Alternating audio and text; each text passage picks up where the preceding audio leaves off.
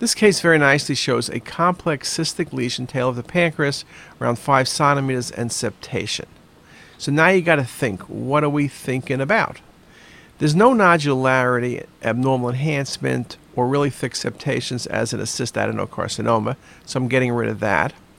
IPMN is a possibility, but usually you see a dilated pancreatic duct. Hamoudi tumor is cystic and solid, but sometimes it's more cystic than solid, so I can't get rid of that. But if you take a patient, now if I said this patient is a 50-year-old female, tail of pancreas, cystic lesions, septations, you're talking about cystadenoma of the pancreas, serous cystadenoma to be exact. Benign lesion, often left alone. Great example, great case.